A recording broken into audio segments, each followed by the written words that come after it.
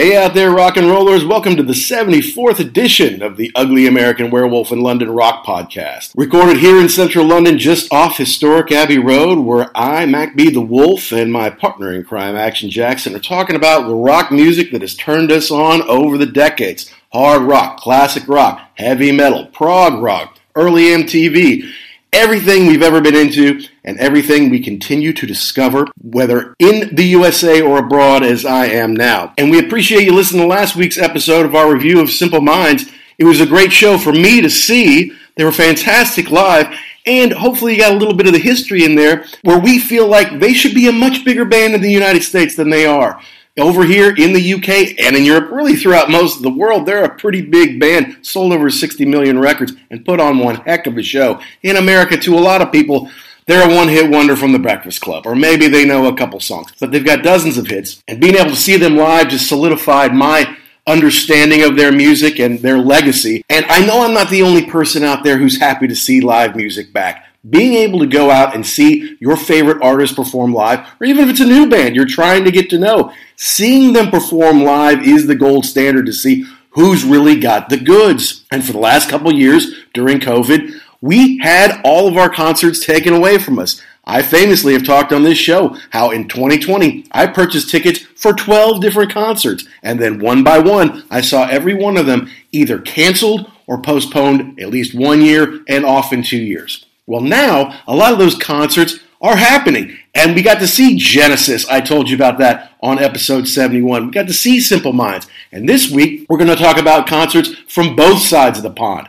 I was fortunate enough to see Sting at the Palladium, like a 2,300-seat theater, to do his classic songs with some new ones, and Jackson got to see The Cult, his favorite band, one of our very favorites, a band we've reviewed on this show a couple of times. He got to see them live at the House of Blues in Orlando. So first we're going to go walk through Sting live at the Palladium, and then we're going to take you on a trip to Central Florida to hear about how the Cult were live at the House of Blues. Now, as usual, we want you to download and subscribe wherever you get your podcasts. Our shows come out on Thursdays. You can get them on Apple, Amazon, Spotify, Good Pods, Google Play, YouTube, wherever you get your podcasts. But make sure you subscribe so you don't miss them. And we are part of the Pantheon Podcast Network of music podcasts. A lot of fantastic music podcasts out there. Not all of them rock and roll, but a lot of great hosts, a lot of great topics out there, fantastic guests. And you can check them out at pantheonpodcast.com or at Pantheon Pods. And if you think about it, if you like the show, if you give us a good review, that would be wonderful. It helps us find more listeners like you. But if we like it, if we get a hold of it, we might just read it on the show. So without further ado, folks, let's get into it.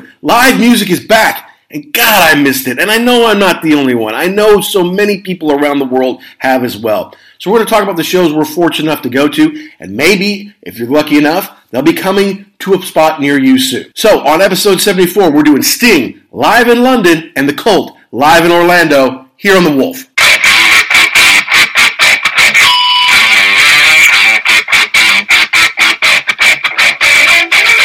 Pantheon Podcast listeners, Christian Swain here to tell you more about my experience with Raycon earbuds. Our family now has 3 pairs of Raycon earbuds around the house, and my wife just grabbed a pair of the Headphone Pros to replace some headphones from a company that was double the price. And yes, she loves them. Now, if you haven't pulled the trigger on a pair of Raycons, or even if you have, but you're in the market for another pair because they're just that good, well, now is the time to check them out, because they just launched their upgraded model of the best-selling everyday earbuds. With Raycon's upgraded everyday earbuds, now you also get active noise cancellation, ergonomic design, and multi-point connectivity that lets you pair with 2 devices at once. New quick charge function, 3 customizable sound styles, plus awareness mode. Available in a variety of vibrant new colors to complement any and all skin tones. I even have a pair of earbuds in a cool green color. I have tried just about every earbud known to humankind, and these Raycons are fantastic. Seriously, if you've been wanting to check out Raycons, there truly is no better time. You're going to ask yourself why you didn't check them out sooner, and Raycon offers a 30-day happiness guarantee. So what are you waiting for? Go to buyraycon.com/Pantheon today to get 20% off your Raycon order, plus free shipping. That's right, you'll get 20% off and free shipping at buyraycon.com/Pantheon. buyraycon.com/Pantheon. Before we get into the whole, how was the band and all the favorite parts and all that kind of stuff, tell me this. How did you feel the next day? And I don't mean like hungover-wise. I mean, like, how did your body feel the next day? Well, okay. So here's the thing. I've definitely gotten older, but hopefully a little wiser. Mm-hmm. I just said, forget it. And I put in earplugs. Mm-hmm. I'm not playing that game anymore. And I really, to me, it doesn't diminish any of the excitement. Really, all it does is cut down on the high noises. I mean, you can hear everything. Yeah. And it's almost like you're kind of in a tunnel and the band is just playing to you. Because I could feel it. It was it was like concussive when they're going into it. And it was like, it was kind of loud at the beginning. They were playing like just, whatever the music over the PA. And then they started in on, a couple of a kind of a mini sound check. And I went, oh no, this is going to be lethal. And so, you just kind of feel like, and the other thing too, is where I was, there weren't any seats. It was general admission. So, people are, they're kind of jockeying around the whole time. Right. So you kind of have to, hold your own a little bit. So you feel a little tired the next day. Like you feel like you were maybe not beat up, but like you had a nice workout the night before.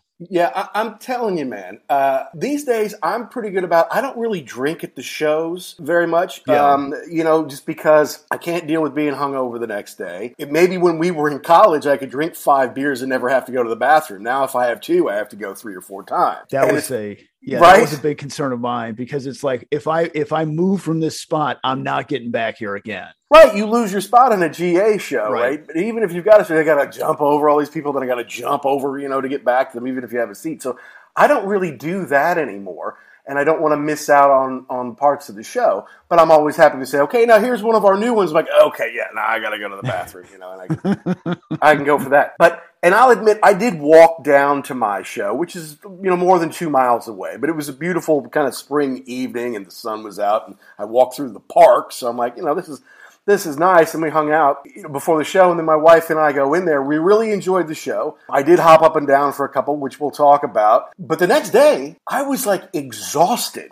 And it's not like we got home really late. We got home maybe 11:15. I mean, later than I would probably be awake normally, but it's not like I got home at 2 a.m. or something like that. And even my wife, who is in great shape, she's like, God, I was exhausted. She came home early on Friday. And as soon as she got done with her last meeting, she's like, that's it, I'm out of here. She was tired too. And I'm like, God, it's a good thing I went to as many shows as I did when I was younger. Because these days, when you're pushing 50, it's not the same sport it used to be.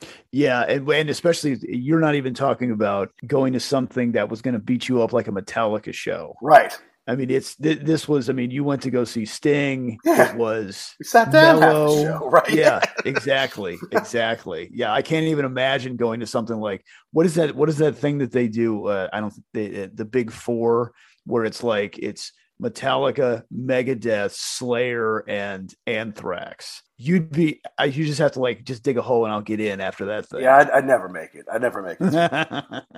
Seriously, yeah, that's why I don't go to stuff like that. It's like, don't you want to see Maiden at the Download Festival? I'm like, I want to see Maiden, but I don't want to be in a field for 8 hours with a bunch of 100,000 idiots. It's like, is there a VIP section where they can helicopter me in and just come pick me up afterwards? Bring me drinks and then Yeah, I don't know, man. Yeah, but I mean, at least we get to go see these shows again. I mean, look, 2020, basically all the shows got wiped off, and then over here, 2021, some of them came back, but most of them didn't. And I feel like in the States, maybe 2021, it was back more than it was over here. Yeah, and it was funny because at the end of the show, Ian said something about how, doing a little crowd work at the end. Oh, okay, it's 2019. Oh, wait, it's 2021. Oh, wait, it's 20. Where did the time go? Right. I'm like, yeah, it has been a while. And especially for these dudes who have been, chomping at the bit to get back out on the road. it's been rough. You didn't realize how much time has passed since anything like this happened. I know. And I guess the Cult, I did get to see Steve Hackett live last fall at the Palladium, which is where I saw Sting this past week. But the Cult were the last band I saw live for 2 years, basically, when I saw them at Hammersmith on 30th anniversary of Sonic Temple, which is awesome. And I'm glad that you got to see them this year because, well, it's good to see them out. Plus, the set list looked like it was right up our alley. It wasn't the Sonic Temple run through, but it was pretty close. Close, yeah. It was. We can get into that in a minute, but it was a great set list. I was just kind of puzzled as to why they did that at this point in time. Yeah, we'll get into that. First, though, I think what we'll do Sting first, and then we'll do the Cult afterwards. So we've got a new thing here on the Wolf that we want to do. So every time we see a live show, we want to set it up. We want to set some questions about it as far as where it was and kind of the anticipation on it and what was good and what was bad and all that kind of stuff. There's 5 questions to ask at the beginning, right? City, venue, why you're excited for it, have you seen it before, and lineup. Is it original? Is it classic? Is it fire guns? That kind. And then at the end, we'll talk about favorite song, least favorite song, biggest surprise, biggest disappointment, and would you see it? Okay. Those are our 10, right? All right. So let's see then. For Sting. All right. City, it was London, because I live here in London. On Thursday, April 21st, it was actually the last of 6 shows that he did at the Palladium, which is about a 2,300-seater. And I think he's done this in recent years. He likes to play at the smaller venues because you just have better contact with the audience. And though he could play in one arena one night and sell just as many tickets as those 6, I think he just kind of enjoys it more, to be honest with you. It's not like he really does it for the money, right? So it'd be easier to do just 6 arena shows and make all that money, but I think he actually enjoys it. And if I recall correctly, because I bought these for 2020, he was originally doing 5 shows at the Palladium. They all sold out really quickly. And that's when I was on the fence, like, I don't know if I want to see Sting again or not. And then when they said, all right, those sold out fast, he's going to do one more. I'm like, all right, that's a good date night. I can take the She-Wolf to that, so I jumped on. So, Palladium, it's got to be 125 years old, something like that, and was about a 2,300-seater. So just real quick, so we can set the stage also, you said you brought your wife, the She-Wolf. Was she excited to go, or did she go just to kind of hang around with you, or is she a big Sting fan? I intentionally pick out these date night shows, because there's some shows that I want to go to that I know that she's just not going to like, or if I take her, it's going to be a waste of time for both of us because she's going to be asking me questions while I'm trying to watch the band, or like, leave me alone. We have to stay till the end. Yeah. What? What? I'm listening to the show. Oh God. Okay. I just won't take you next time. How about that? Well, no, because I did take her to the Police on the reunion tour, but she had never seen Sting solo. And yeah, of course, I think most people like Sting. If they don't love him, a bunch of his songs anyway. The ladies have always liked Sting. She was remarking about he looks the same. He looks the same as he did 20 years ago. And I'm here to tell you, at 70 years old, he looks amazing, man. It's unbelievable. He's in great shape. He's wearing leather pants and a satin leather jacket. I mean, sorry, satin black jacket, not leather. Because I thought it was leather. I'm like, nah, man, that's satin. Didn't have any fat on him anywhere. And actually had more hair than I expected him to have at this point, given that I saw him on the Police reunion tour. What was that, 15 years ago or so? I'm like, he'll probably be balder when he's 70, but looked great. Like he kind of had a bit of a tan, was smiling a lot. So, so she was, I don't think she was like, oh my God, yes, we get to go to Sting, but I think she was happy, like, this will be a fun night out. Okay, so she was familiar enough with the catalog where she could have a good time at the show. Exactly. Okay. Yeah. Gotcha. Yeah. And like I said, this was actually the 5th time that I've seen Sting. Okay.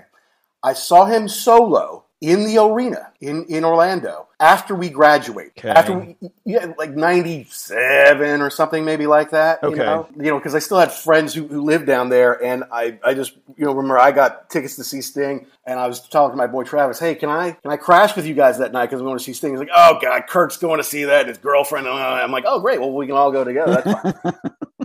So I saw him in the arena, and he was, he's doing his solo stuff, and he didn't have as much of it then, and he's doing Police songs. And then I went on 3 different treks to see the Police on their farewell tour. I saw them in Oakland in the Coliseum where the A's and the Raiders used to play. I saw them in Denver at I think it was the Pepsi Center and indoors. And I won some odd like Best Buy fan package kind of thing where you got these laminates and you didn't get to go backstage to meet the band, but you got to go to this odd little VIP area, which was not very VIP.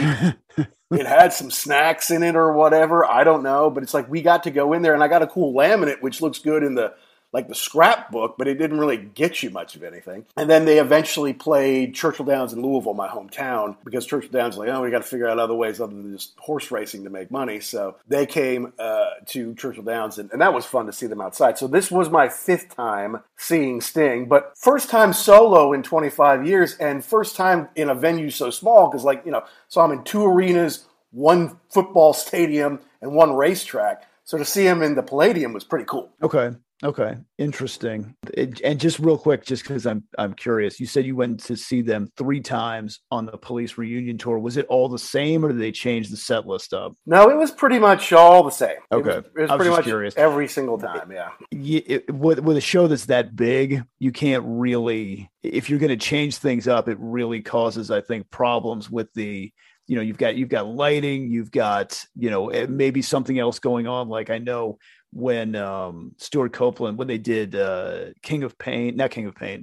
Around Your Finger, he had that giant rig in the back that he played you can't mess with that. Like it's got to happen at a certain time. You've got to have the stuff ready. And so, yeah, once you get it set, they probably wouldn't change it. Yeah. And they have this amazing, it's almost like a curtain of lights these days, and it's like when they do Walking in Your Footsteps and they've got the dinosaur walking behind, you can't use that for any other song. Right. So you have to play that, right? So, no, I get it. It's that big. They can't, and they may change it up between continents a little bit if they have to, but not in the 3 shows I saw, no. And to the best of my knowledge here, there weren't many changes between the 6 nights at the Palladium. I didn't look at every single set in depth. They may have switched one song out one night or something like that.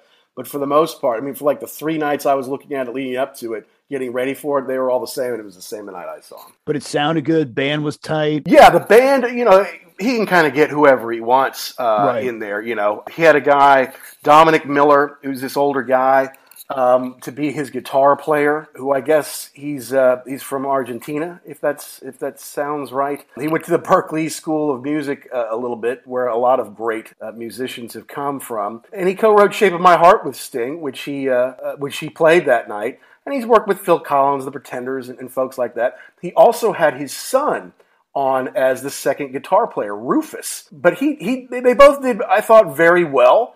A guy named John Freeze on the drums, Kevon Webster on the keyboards, and then he had 2 backup singers, Gene Noble III, and he came out and sang out front with him a little bit, and Melissa Music were his backup vocalists. Plus he had this guy, Shane Sage, who would do the harmonica bits. So he wasn't on every single song, but he would come out and do that. So we're talking like Sting plus 6 or 7 other people behind him to make all that noise. Okay. And he started off with Russians. Because he came out and said, here, I'm going to do a song from my back catalog that I wrote a long time ago during the Cold War, and kind of lost its relevancy for a while. I've hardly played it in years because I thought it wasn't relevant, but in light of current events.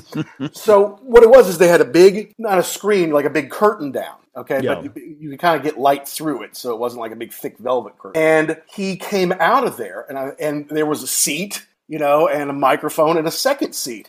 And I'm like, oh God, is this all acoustic tonight? I thought he had a band. And so he comes out with a young woman called Yaroslava. I'm going to try to get this right. Oh boy.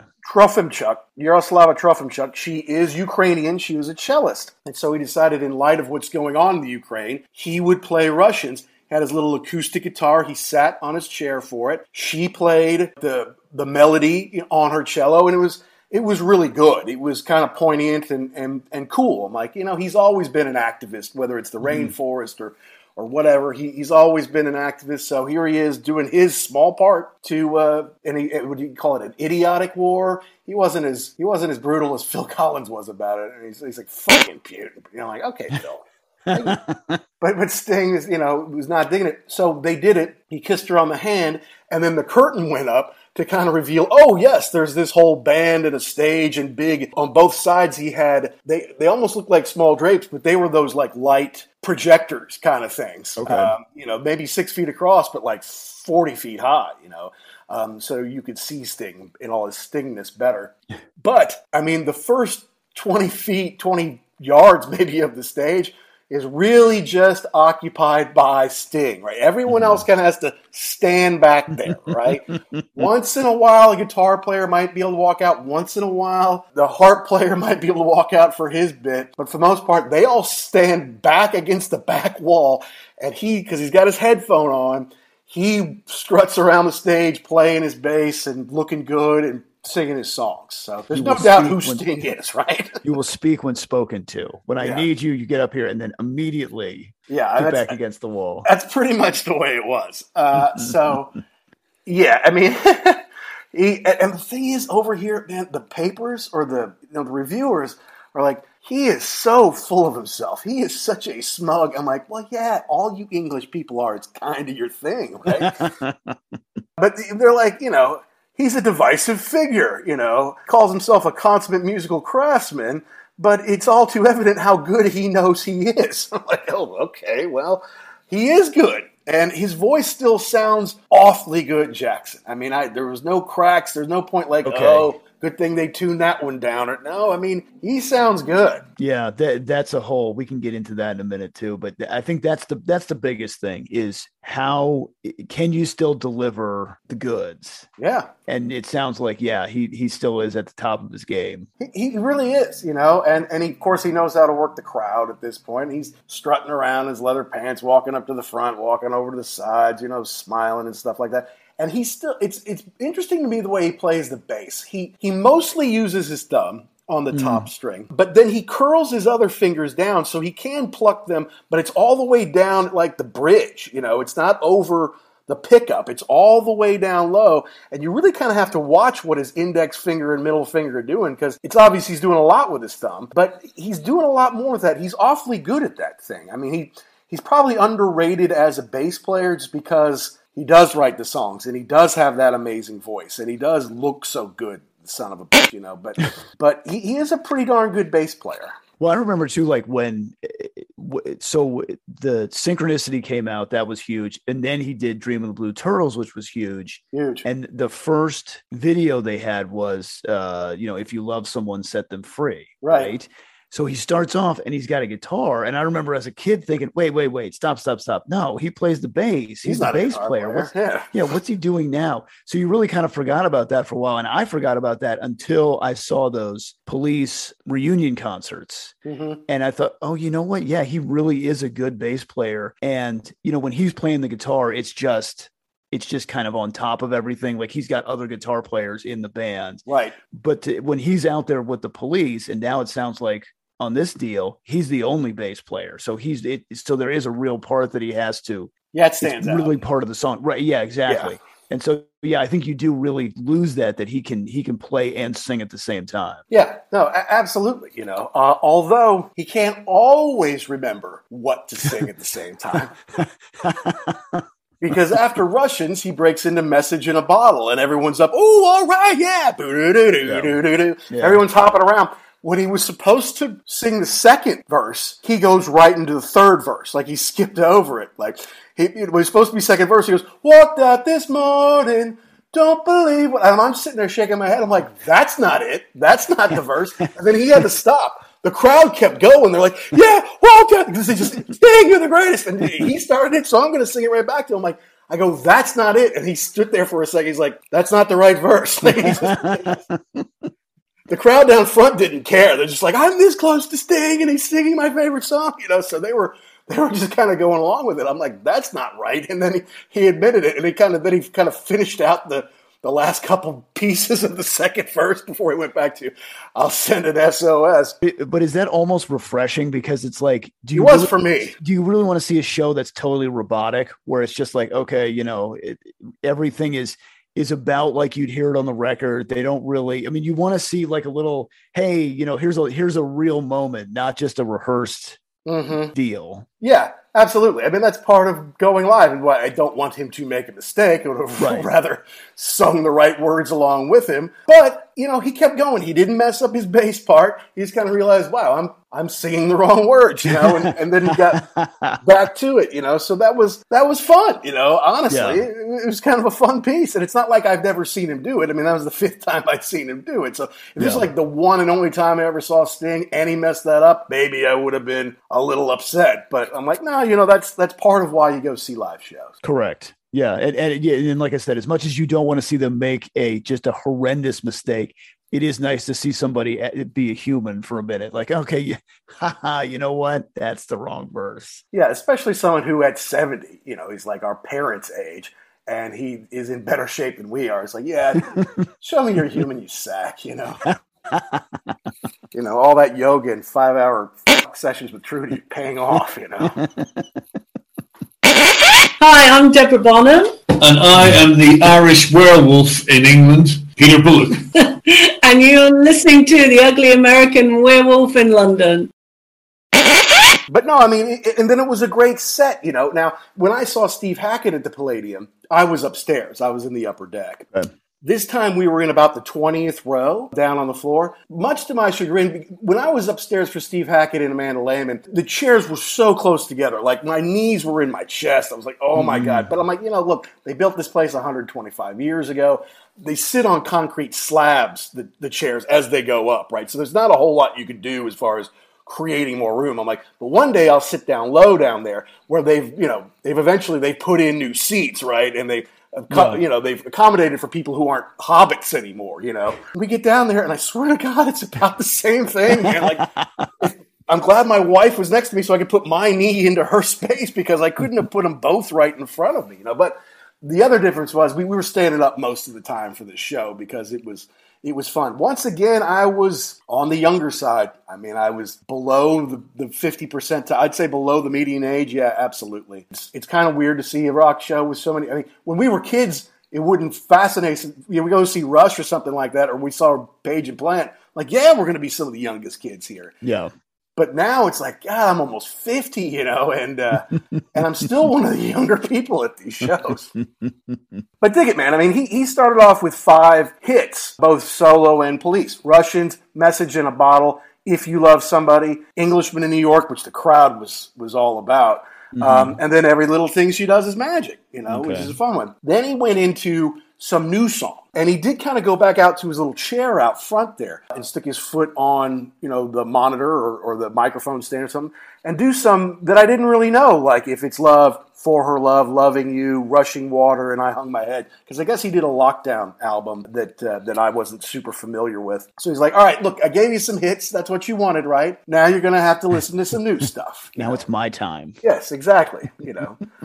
So he did that for a while, but then he broke right back into Fields of Gold and Brand New Day. And he did a lot of Police songs. He did 8 Police songs, which is pretty awesome. And most of the ones that you would expect, right? I mean, he did from Synchronicity, he did Wrapped Around Your Finger, King of Pain, and Every Breath You Take, as you would expect. Did Driven to Tears off Zenyatta Mondada, which I absolutely love. Yeah, that is a great song. That's a great pick from that record. I've always loved that one, I'll tell you another thing that he did that was kind of interesting is on a few of these songs, he would do them. And then when he got to be about 3/4 of the way through, he would morph into something else, Okay. So like when he's doing Walking on the Moon, boom, boom, boom, boom, boom, boom. And when you realize he could just change the bass just a little bit, it could become Get Up, Stand Up. So he would do a little bit of Get Up, Stand Up for a while. Before then he morphed back into Walking on the Moon to kind of close it out. And then the highlight for me has to be So Lonely. That was not my favorite Police song growing up. I didn't really know that song growing up. I didn't know that song when we were in college. Yeah. But which is too bad because it's fantastic. It's amazing. Yeah. No, it's a fantastic song. And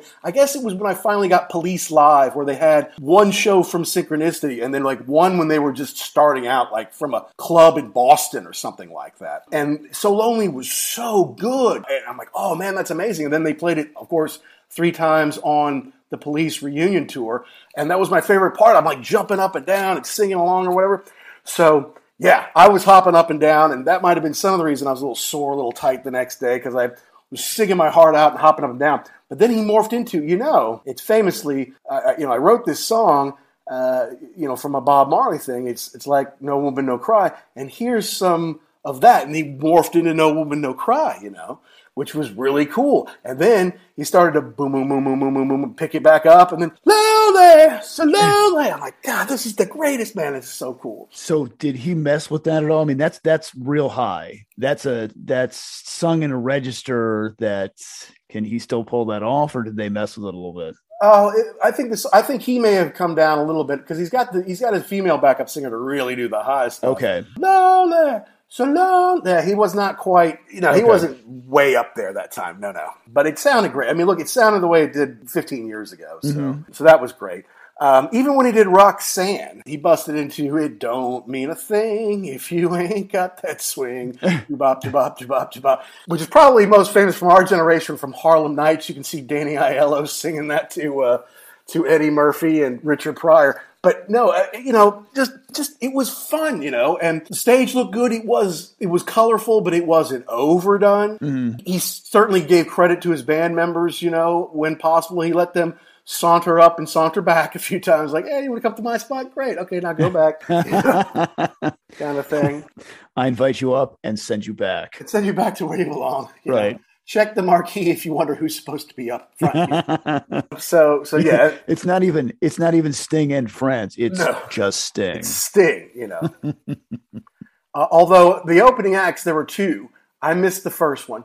The second one was called, it's a girl group, a 3-piece girl group called Cruel Hearts Club. And I saw their last 2 or 3 songs. They weren't bad. Mm-hmm. They weren't like amazing, but they were kind of fun. They're kind of punk-ish band. And then before them was one Joe Sumner. Okay. Does that last name ring a bell? Sounds like vaguely family related. Yeah. Mm-hmm. So Sting wasn't born Sting, for those of you who don't know. He was born Gordon Sumner. That's why when we were in college and he put out the record 10 Sumner's Tales, it was a play on his name. So, yeah, Sting is not above nepotism. I didn't see Joe play, so I can't say if he was good or bad or not. But I did see him play 3 times on the Police tour because he was in a band called Fiction Plane. Fiction Plane, never heard of them before the Police tour, never heard them on the radio, never heard of them after the Police tour, but I heard them 3 times on that tour. So yeah, Sting's, he's not afraid to give his kids a chance. And that's not even one of his young kids. I mean, he's from his first wife, so he's only a few years younger than we are. Huh. Like, at 45, your dad's still getting you gigs, man. Come on. Give me a break. I understand you're 30, you're trying to break, you got this band Fiction playing. All right, yeah, take the gig. But now it's like, don't you have anything else to do? Because he's 70, he can't do this forever. You're going to have to get your own gigs at some point. Going out on tour, can I come with you? All right. Let's go. Stuart and Andy show up. All right, are we all going to get the same share? No. I get a double share. You guys get what I give you. In fact, my kid gets the same share as you for opening in a shitty little Fiction Plane band. Okay, just take us out, please. No, actually, I can't see Stuart saying okay to that. I see Stuart having a real problem with all of that. Right. Yes. Yeah. But overall, look, it was fun. It was fun to be out in London. We didn't have to have masks on, which was good because we were just in Sicily and they wanted us to have our masks on So it's good to be back in London where that stuff is pretty relaxed. We didn't have to have our masks on. We didn't have to have a test to get in. We had our ticket. We walk in. We sat down. It was packed. And everyone was happy. People were singing. People were enjoying the show, enjoying the opportunity to see this legend, at least one more time. So it was a fun night. So you would go again, even though you've seen him now 178 times. All right. So we got our 5 questions here. So yeah, I want to go least favorite first. Yeah, good idea. Yeah. Least favorite first is probably going to be, it was one of those 2 newer, If It's Love or For Her Love. The Rushing Water song I thought was really good as far as the new ones. It's hard to compete when you've got songs that you've loved for decades. It's like, here's something you've never heard before. Even though I thought his new stuff fit in well. It's not like I disliked any of it. I'm like, you know what? It sounded good and it fit in.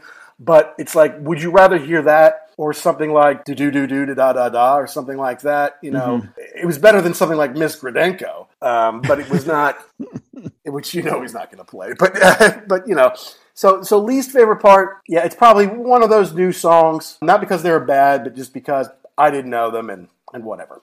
Okay. So then, which one was your? I think I already know, but which one was your favorite? It's so lonely, man. I can't help myself. Yeah, you know? That's what I would think. And I was jumping. I was like leaving the air. You know, when you're 250 plus pounds, you know, your feet don't leave the air, at least not at the same time. You know, so no, I was loving. Okay, so what was the biggest disappointment? What was the biggest disappointment? The biggest disappointment to me, honestly, was 20th row. That's not that far back, right? But the mezzanine and the upper deck kind of hung over you. So if you were standing up, I could see Sting fine. But then the two screens that had him on either side, his head was cut off because the upper deck is over it. Now, if I was sitting down and everybody's sitting down during a slow song, then maybe I could see him. But then he was probably sitting down too, and there's no need to see the whole thing. So I don't consider the fact that he messed up Message in a Bottle a disappointment. I kind of think that was a highlight, to be honest with you. So, but the other disappointment is, God, could you make the seats any smaller? Look, I know if from left to right it doesn't fit, that's my fault. I'm too fat. But if from the back to my knees I can't squeeze in there, you made the seats too small. You've got to give us a little more space. So now you said you saw Steve Hackett at the same place, right? The Palladium. Yeah. And so was this the second show, or have you seen more shows at this place? That was the second time I've ever been to Palladium, yeah. Okay, so now after number 2 and you sat down in the front and it wasn't any better, would that weigh on your decision to see a show? Like, oh, I can't wait. Oh, it's at the Palladium. I don't know. I mean, the Palladium, like I said, I can walk there.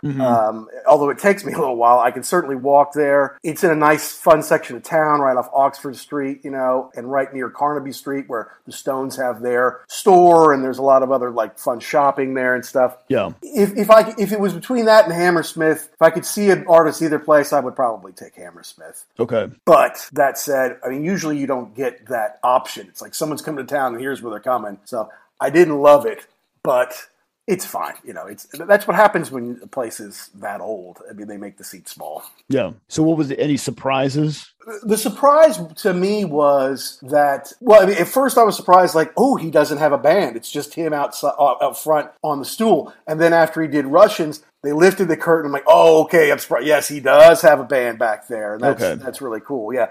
And then he sat down and did an acoustic show, which doesn't necessarily surprise me. I just didn't know it was coming. And so I'm like, that's cool that he does that. You know, I thought it was nice. So, no, overall, I rated a very good show, yeah. Excellent. So the bottom line is you would see him again. Yeah.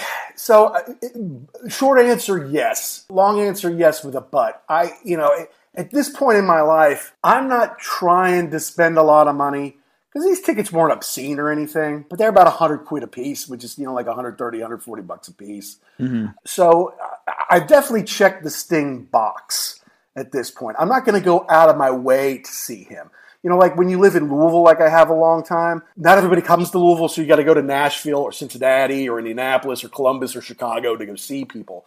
I certainly wouldn't be leaving town to go see Sting. If this was my last Sting show, I'm okay with that. I think it was a cool way to do it. He looked great. Okay. He sounded great, and it was awesome.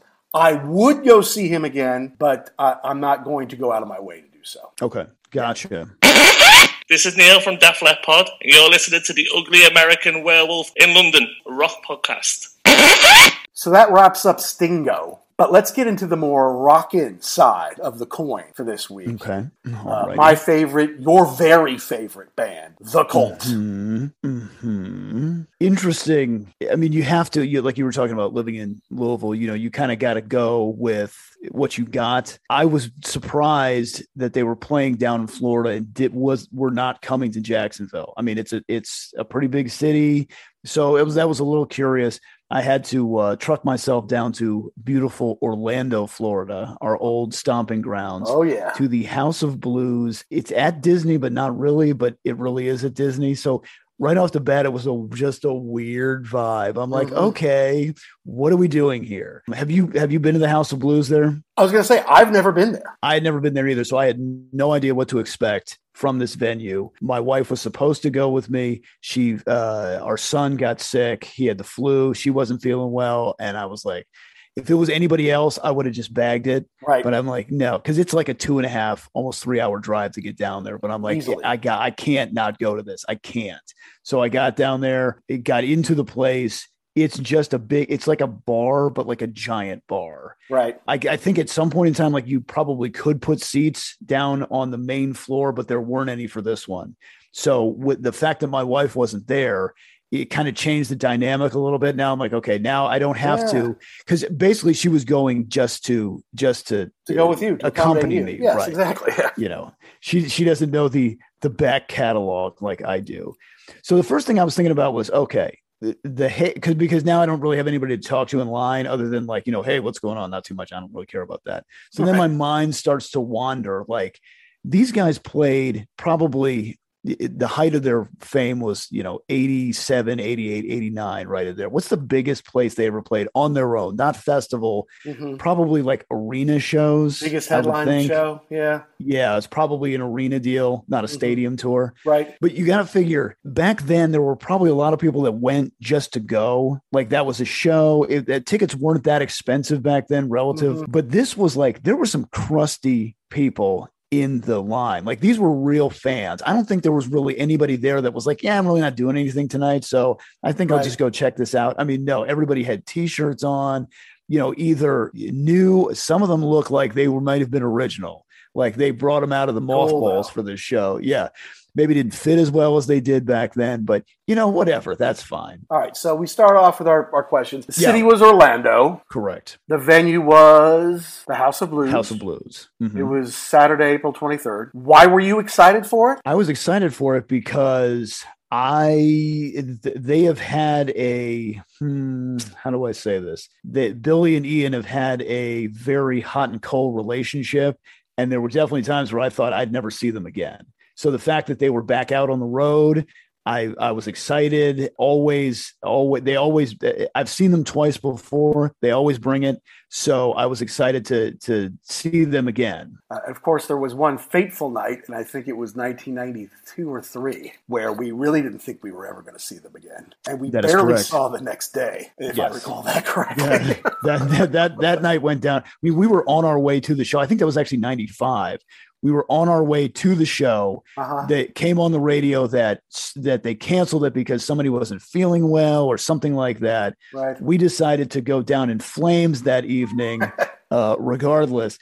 And then I think it was the next day or shortly after that where they're like, yeah, the band, they're done. Somebody went to rehab. And that's it. Yeah. And the story. So yeah, the fact that there's any incarnation left is exciting. Yeah. No, yeah, it's amazing. We didn't go to rehab the next day. We tried very hard that night. Good thing nobody found us because they would have just shipped us off.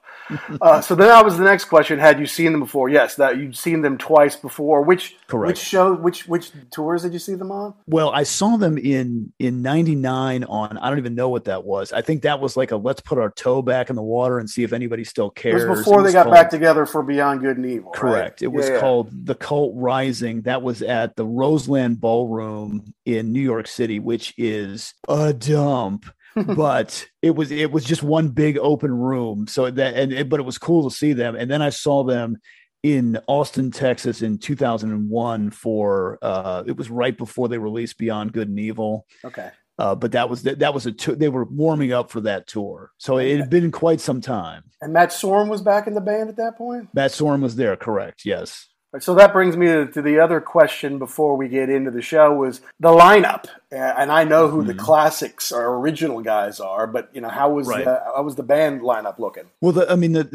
they've been around for long enough where they can get guys who are really good, you know, hired gun musicians. The gentleman who plays the drums for them, John Tempesta, he's been around. He was in Testament for a while. I think he played with White Zombie. Okay. He's basically been in the band since 2006. Okay. So he's been around. They had a guy, Grant Fitzpatrick, on bass, and then Damon Fox, who is kind of a utility infielder. Like Billy's I'm going to get into that. Yeah. I'll get into that in a minute. He's the utility guy. Does some backing vocals. But yeah, the band was tight. They started off with Sun King. Oh, Oh, Well, actually, let me back it up for a minute. So I get into the venue again. I don't know what this place is going to be. So I got there way early. Like the doors open at 7. I was there at like 7:02. Oh, wow. To get in, because I heard general admission. I'm like, okay, I need to. No, I understand. I need to do a little work here before. Yeah. So we get in there. There aren't that many people in there, which is nice. I kind of went upstairs. Upstairs was small. I came back downstairs. Okay. And then I started thinking again, my wife's not here, so I'm in battle mode. Billy sets up stage left. So get over there, kind of get like their center. People start to fill up and the, lights go down and they go into Sun King. I'm maybe like 4 guys back from the stage. Nice. And it was cool because, it starts off boom, ba boom, ba boom, boom, ba boom, boom. And then the guitar is going to start and nothing happens. And you see Billy just look to the side to the sound guy. And he's like, what are we doing here? Let's go. Mm-hmm.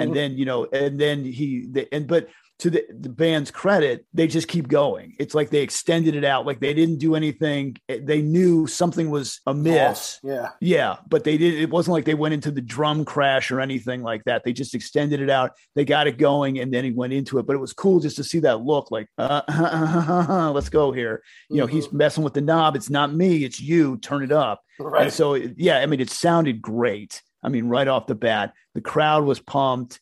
I was right up in front. So I kind of kept looking back, like how many people are really going to show up to this thing? Mm-hmm. It's been a long time. Place was packed. You could not have fit another person in there. And it was like, that's cool. Yeah. At the beginning, it was kind of, you had space and then, more and more. Okay. Then by the time it was kind of got more and more crowded. And by the time the lights went down, like we said before, if you moved, you weren't getting back there again. So you kind of had to get right in there. But yeah, it was really cool to be up that close. And had my wife been there, we would not have been that close. I just know it. She would not have wanted to be that squished in with everybody. I understand that. So yeah, so that was kind of a blessing in disguise. But yeah, it sounded fantastic. Absolutely. Yep. And I think they cheat a little bit, but not really. Because when I walked in, I walked past the soundboard, which is about halfway down. And I was kind of looking at it. I was just fascinated to see what it looked like. And it was massive with all the, the controls and everything. And the guy sitting there had Cult swag on, like a hoodie t-shirt. Mm-hmm. I think they bring their own guys. I don't think that they mess with the house people. House stuff. Yeah, of course. Yeah. Yeah. So I'm like, okay, that would lend to the fact that everybody's on the same page. And you don't have somebody it's just, whatever, I just work here. No, we want our guys in there.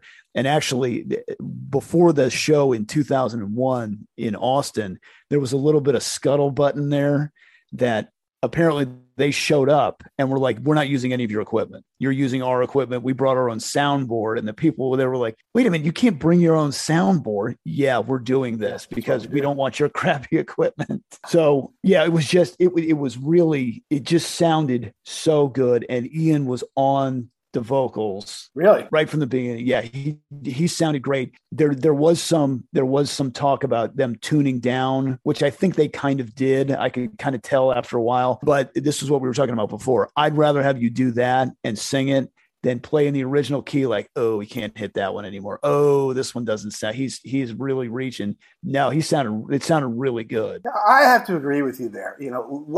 If you have to tune down a little bit, okay, fine, tune down. It doesn't mess up the song to people's ears, especially to most fans who are so focused on the vocals anyway. They just want to sing along. And if you can't sing along, then it's like, then that defines it doesn't sound right. Right. And then you're like, oh, this sucks because, he can't sing anymore. This is terrible. Well, you can, just not that high. Mm-hmm. So I don't have a problem with it at all. No. Just put on the best show you can. If that means you have to tune down a little bit, that's fine. Steve Howe had some kind of problem with that about John Anderson, wanting to tune certain things down. It's just another reason to get him out of the band and get somebody younger in. I'm like, yeah, Steve, you need to get over it. I'm telling you, people want to see John Anderson. Anyway, all right, so let's walk through the set a little bit, yeah? I saw the set list for the show that they had done a day or two earlier down in Fort Myers, and I was a little, I didn't know what I was going to get. This was not the 30th anniversary of Sonic Temple, but it was pretty close. I mean, they only missed 2 songs or 3 songs off Sonic Temple. Yeah. They played the whole thing. I mean, they've since Sonic Temple came out, they've put out 6 records, full length studio records. They played 1 song off of that, Rise, off of Beyond Good and Evil. So I don't know how to feel about that.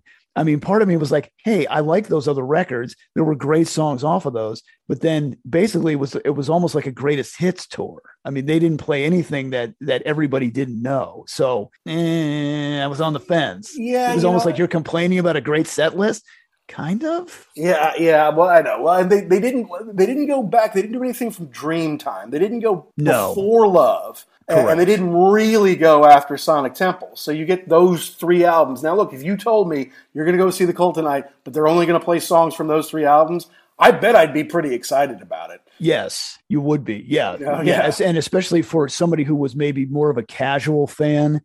I mean, that's the thing, is how can I complain about this? The only complaint is they've got great songs off those other records that they could have put in there. Yeah, exactly. And made me happy. Well, yeah, and the thing is, I thought Choice of Weapon, which came out in the last 10 or so years or whatever it is, that was a great kind of return to form. I'm like, okay, they've kind of got themselves back together again. They could have done 1 or 2 songs off of that, but they didn't. No Wild Hearted Son is a little bit of a surprise. I mean, I'm not like dying to hear it, but it was kind of a big hit for them, right? Yeah. I mean, so it's a little surprising. I mean, and they even had a couple off of Beyond Good and Evil. I mean, Rise came off of that, but I mean, there were other songs off of that. They had Born Into This was a pretty good record. I mean, like you said, Choice of Weapon, Bob Rock did that. I mean, that was a big deal. So, I mean, again, it's almost like nitpicking at this point in time. But I mean, the set list was super tight. The crowd was into it. I was a little nervous because I know that Asbury, even though I love him to death, is a bit of a diva. And if you don't give him what he needs from the crowd, he's going to let you know. So I'm like, come on, babe, we got to get, and it was an older crowd. So, but I mean, the nice part was you had to stand up. So, everybody was really into it. He seemed to be into it. He didn't have any kind of, freak out moments or whatever. It was actually kind of funny because at one point in time, he needed the tambourine and somebody threw it to him off stage. And it was a little low, and he kind of looked and he just gave him it was a little low, the throw. But it wasn't like mean, like he was mad, like he was just kind of busting the guy's chops. That's right. So yeah, no, he was in good form. He did not take a break. I mean, that's a brutal. There was no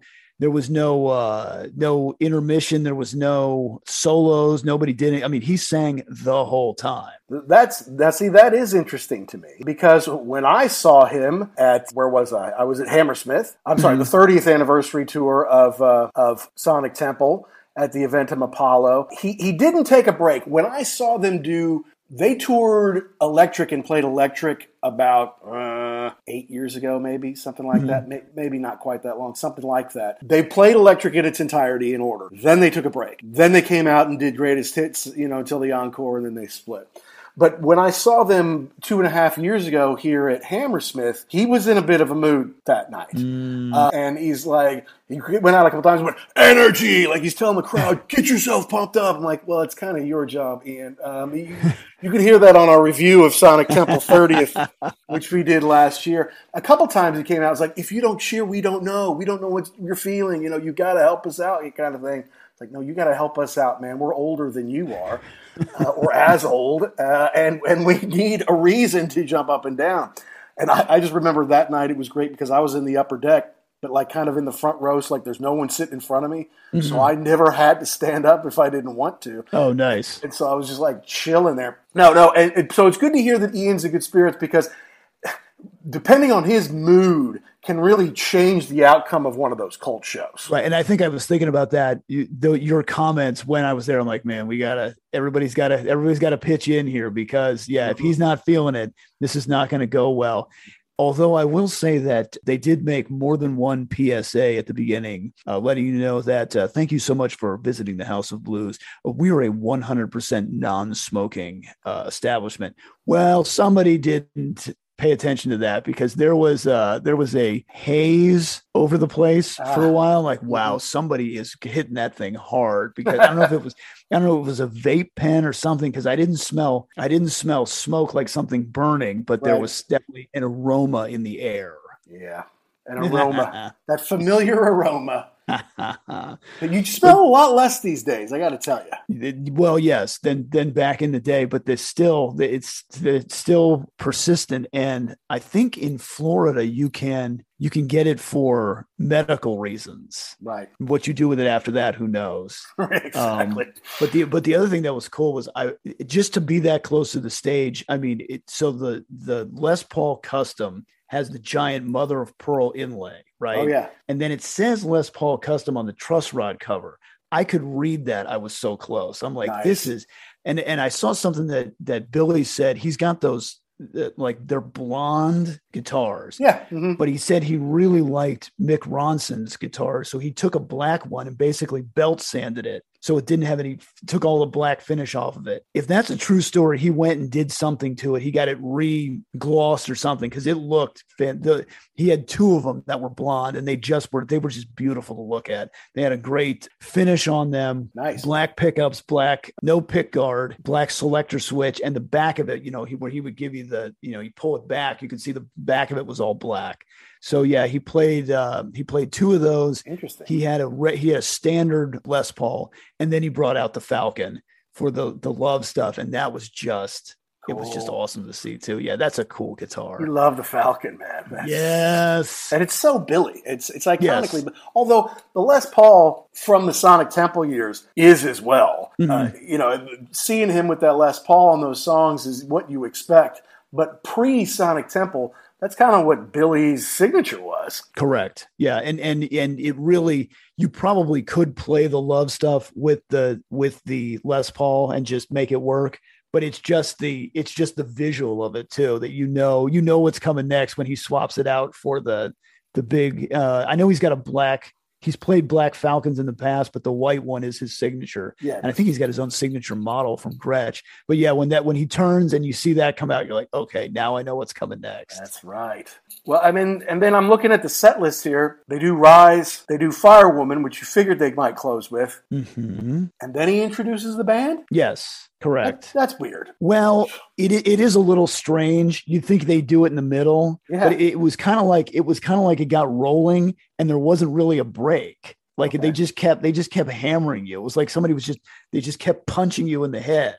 Like there was no, he did a little bit of a, thank you so much. And, he'd do the thing where he'd look and he'd kind of pat his heart, like, yeah, love you guys. Mm-hmm. But I mean, there wasn't really a whole lot. There weren't really any breaks. Like they just kept going. Gotcha. But you'd think maybe between Rise and Firewoman, that might be the time to do it. Sure. Yeah. Sure. Or maybe when Billy's changing out one of his guitars or something. I don't know. But look, as long as he was in a good mood, it doesn't matter when he introduces the band, really. Correct. That was the biggest thing for me is I look forward to this for so long. I mean, I probably had the tickets for 2 or 3 months, right? At least. Let's, I don't want any bad behavior here. I don't want any diva crying about anything. So no, it was good. You had those for 2 or 3 months. I had those Sting tickets for like 2 years. 2 years waiting for Stingo. So no, I'm glad. I'm just glad for both of us and for every rock and roller's sake out there that we can get back to seeing live gigs again, man. Yeah. And the Cult are touring here, opening for Alice Cooper, which I don't know. I was thinking about going to see, but I really don't want a truncated Cult show, to be honest with you. I mean, as cool as it'd be to see their 8 or 9 top hits, I've got a stereo. I can do that, Mm-hmm. So I just kind of decided, I wonder too. I don't know what's coming next because they're going to put out a new record before the end of the year. I mean, I don't know what the next move is going to be. Are you going to tour for that? I don't know. They tour 2023. I bet they come over here. You'll have to come over. Meet me in England for that, man. That would be fun. Yeah. Killer. Not at the Palladium, though. Hopefully Hammersmith. All right, so let's get into the brass tacks. What was your least favorite song of the night? Okay, that's kind of a loaded question, and that brings up a kind of my biggest disappointment too. We can dovetail those two things together.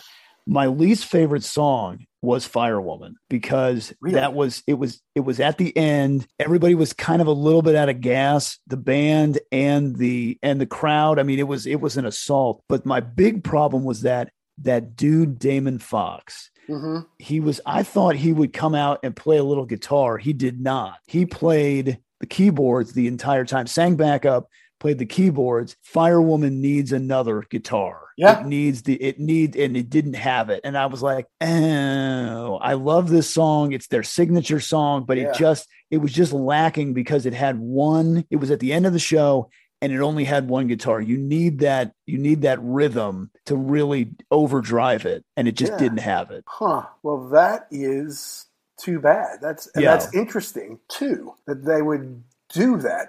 Why keyboards instead of the second guitar? I don't know. And I would say the same thing for Rise too. You needed that second guitar there and you didn't have it. Oh yeah. That's what Rise is, man. Correct. Interesting. All right. Well then, what was your favorite then? What was the favorite song? It had to be my favorite was and it's hard because I love all these songs, but probably because, and I don't know if I sent this to you, but Rain was probably my favorite. And I've got like about a 20 or 20 second video of him going into the main riff. Mm-hmm. I've always loved that song. And again, the Falcon came out. It's just so iconic and they just nailed it also. That's awesome. Yeah. That is awesome. That is good to hear. Because that's the same for me too. You know they're going to play Rain. If they're only going to do one song right, I would hope it was that one. And it sounded like it was. What about, were there any surprises? Any big surprises on the night? Surprises were that there wasn't really any kind of like interplay with the crowd. Like there wasn't any solo or anything like that. That was a little bit surprising to me. The other surprise was how many people were there. And that was a pleasant surprise. Because I was really like, I don't know how big this place is. I mean, it's Orlando. Mm-hmm. There's a lot of other stuff going on there. It's not like you're hey, this is the only thing in town, so let's go. That was really a pleasant surprise to me. There were a lot of people there that you knew had been waiting for this show. And it was kind of, you kind of get that vibe at the beginning when you're in line. You're like, okay, this is finally happening. Let's go. Yeah, that was the weird part too, was the juxtaposition of standing in line for this thing at basically Disney, where it's like, oh, look, here's the Disney some stormtroopers walking by, and then there's Goofy, What are we doing here? But I like the point that you brought up earlier. Kind of like when you go to an arena show and there's 12 or 15,000 people there, some of them might only know one song, or it's like, oh, it's a big hit on the radio now, so I'll go. Or, all my other friends are going, I'll go. Or sometimes, like when we went to see Van Halen, there were plenty of people who were just there to see Alice in Chains, didn't care if Van Halen was playing, kind of thing. Right. So sometimes they'll be there for the opening act or whatever, like you say. It's something to do. It's a big deal, so let's go. But although now they're playing to smaller crowds, it's a crowd who are hyper fans, right? They're really into it. If you're only going to put 1,000 people in here, you're going to get like the top 1,000 Colt fans from an hour, or in your case, 2.5, 3 hours away. And it was kind of cool too, because there were, I didn't bring my son because he was not feeling well, and he doesn't do really well in crowds. But there were some younger people there. And so you could tell it was like, Dad is, hey, these guys are really cool. Check this out. We've been listening to the records. Like, you took your daughter to go see Kiss. It was kind of that vibe. I'm like, well, I hope they have earplugs because these kids' heads are going to explode. But yeah, it was just the crowd was really great, and everybody was pumped to be there. Of course, everybody knew every single song, and were even the ones like Automatic Blues from the Sonic Temple record that was never on the radio. But I mean, if you're a fan, you know it. Yeah. So yeah, there were no like duds in the energy either. I mean, it was high octane beginning start to finish. That's awesome. So I guess the dumb question is, would you see them again? I'd see them again tonight. Yeah. I would go tonight if I could. It was so to be that close. I mean, if it was an arena show, probably not, because it's like, oh, well, I was a million miles away. But to be that to do that again and to be that close, it was just it was phenomenal.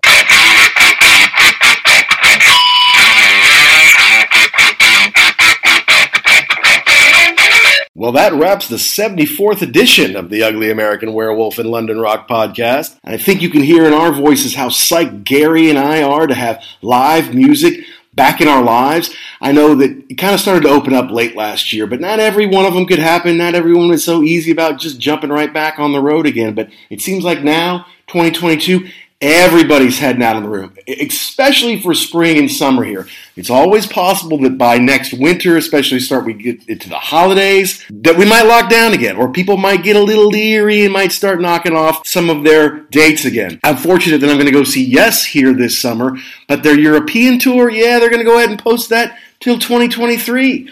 So not everything is coming back on, but I know we are not alone in that we are so happy to have live music back. I know a lot of you out there have been waiting, some of you holding tickets for 2.5 years to see some of these shows. And it was a great pleasure for me to see Sting in the Palladium, but I think it was really huge for Jackson to be able to see the Cult again, his favorite band, who he hasn't seen in 20 years.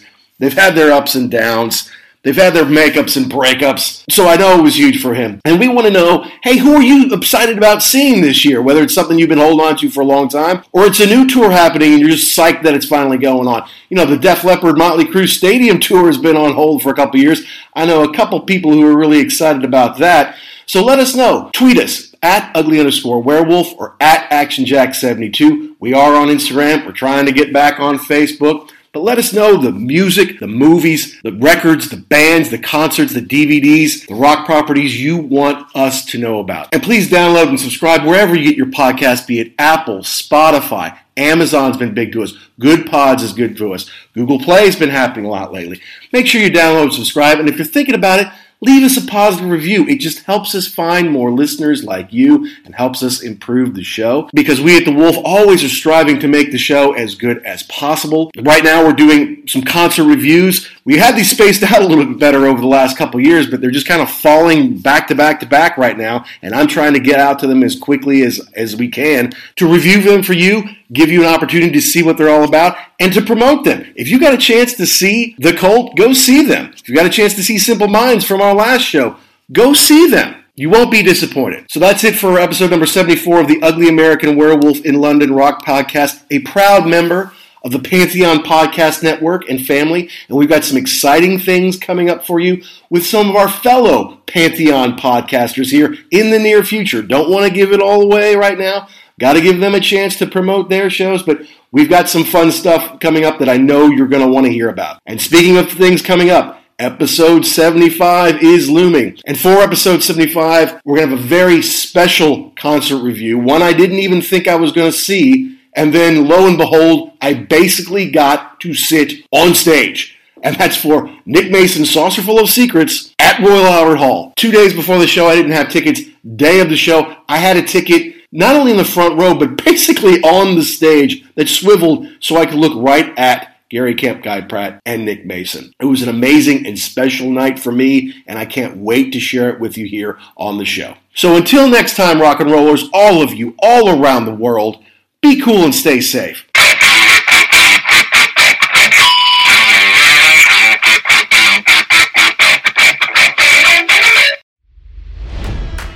It's NFL draft season, and that means it's time to start thinking about fantasy football. FantasyPoints.com features industry-leading experts and prognosticators using proprietary hand-charted data to help you score more fantasy points. FantasyPoints.com is the place to go for whatever kind of fantasy football you play. Whether you play fantasy football, daily fantasy sports, or do a little bit of everything, Fantasy Points has the meticulously researched content to guide you to victory. And why wait for the fall? Fantasy Points also covers the new spring football league, the UFL. Join the guru, John Hansen, Scott Barrett, Joe Dolan, and other massive names in the fantasy football universe with an exclusive offer. Use code Pantheon for 15% off any Fantasy Points package, including the all-in package, with access to every article, tool, and data nugget that Fantasy Points has to offer. That's FantasyPoints.com and code Pantheon for 15% off at Fantasy Points. FantasyPoints.com, code Pantheon. Score more fantasy points.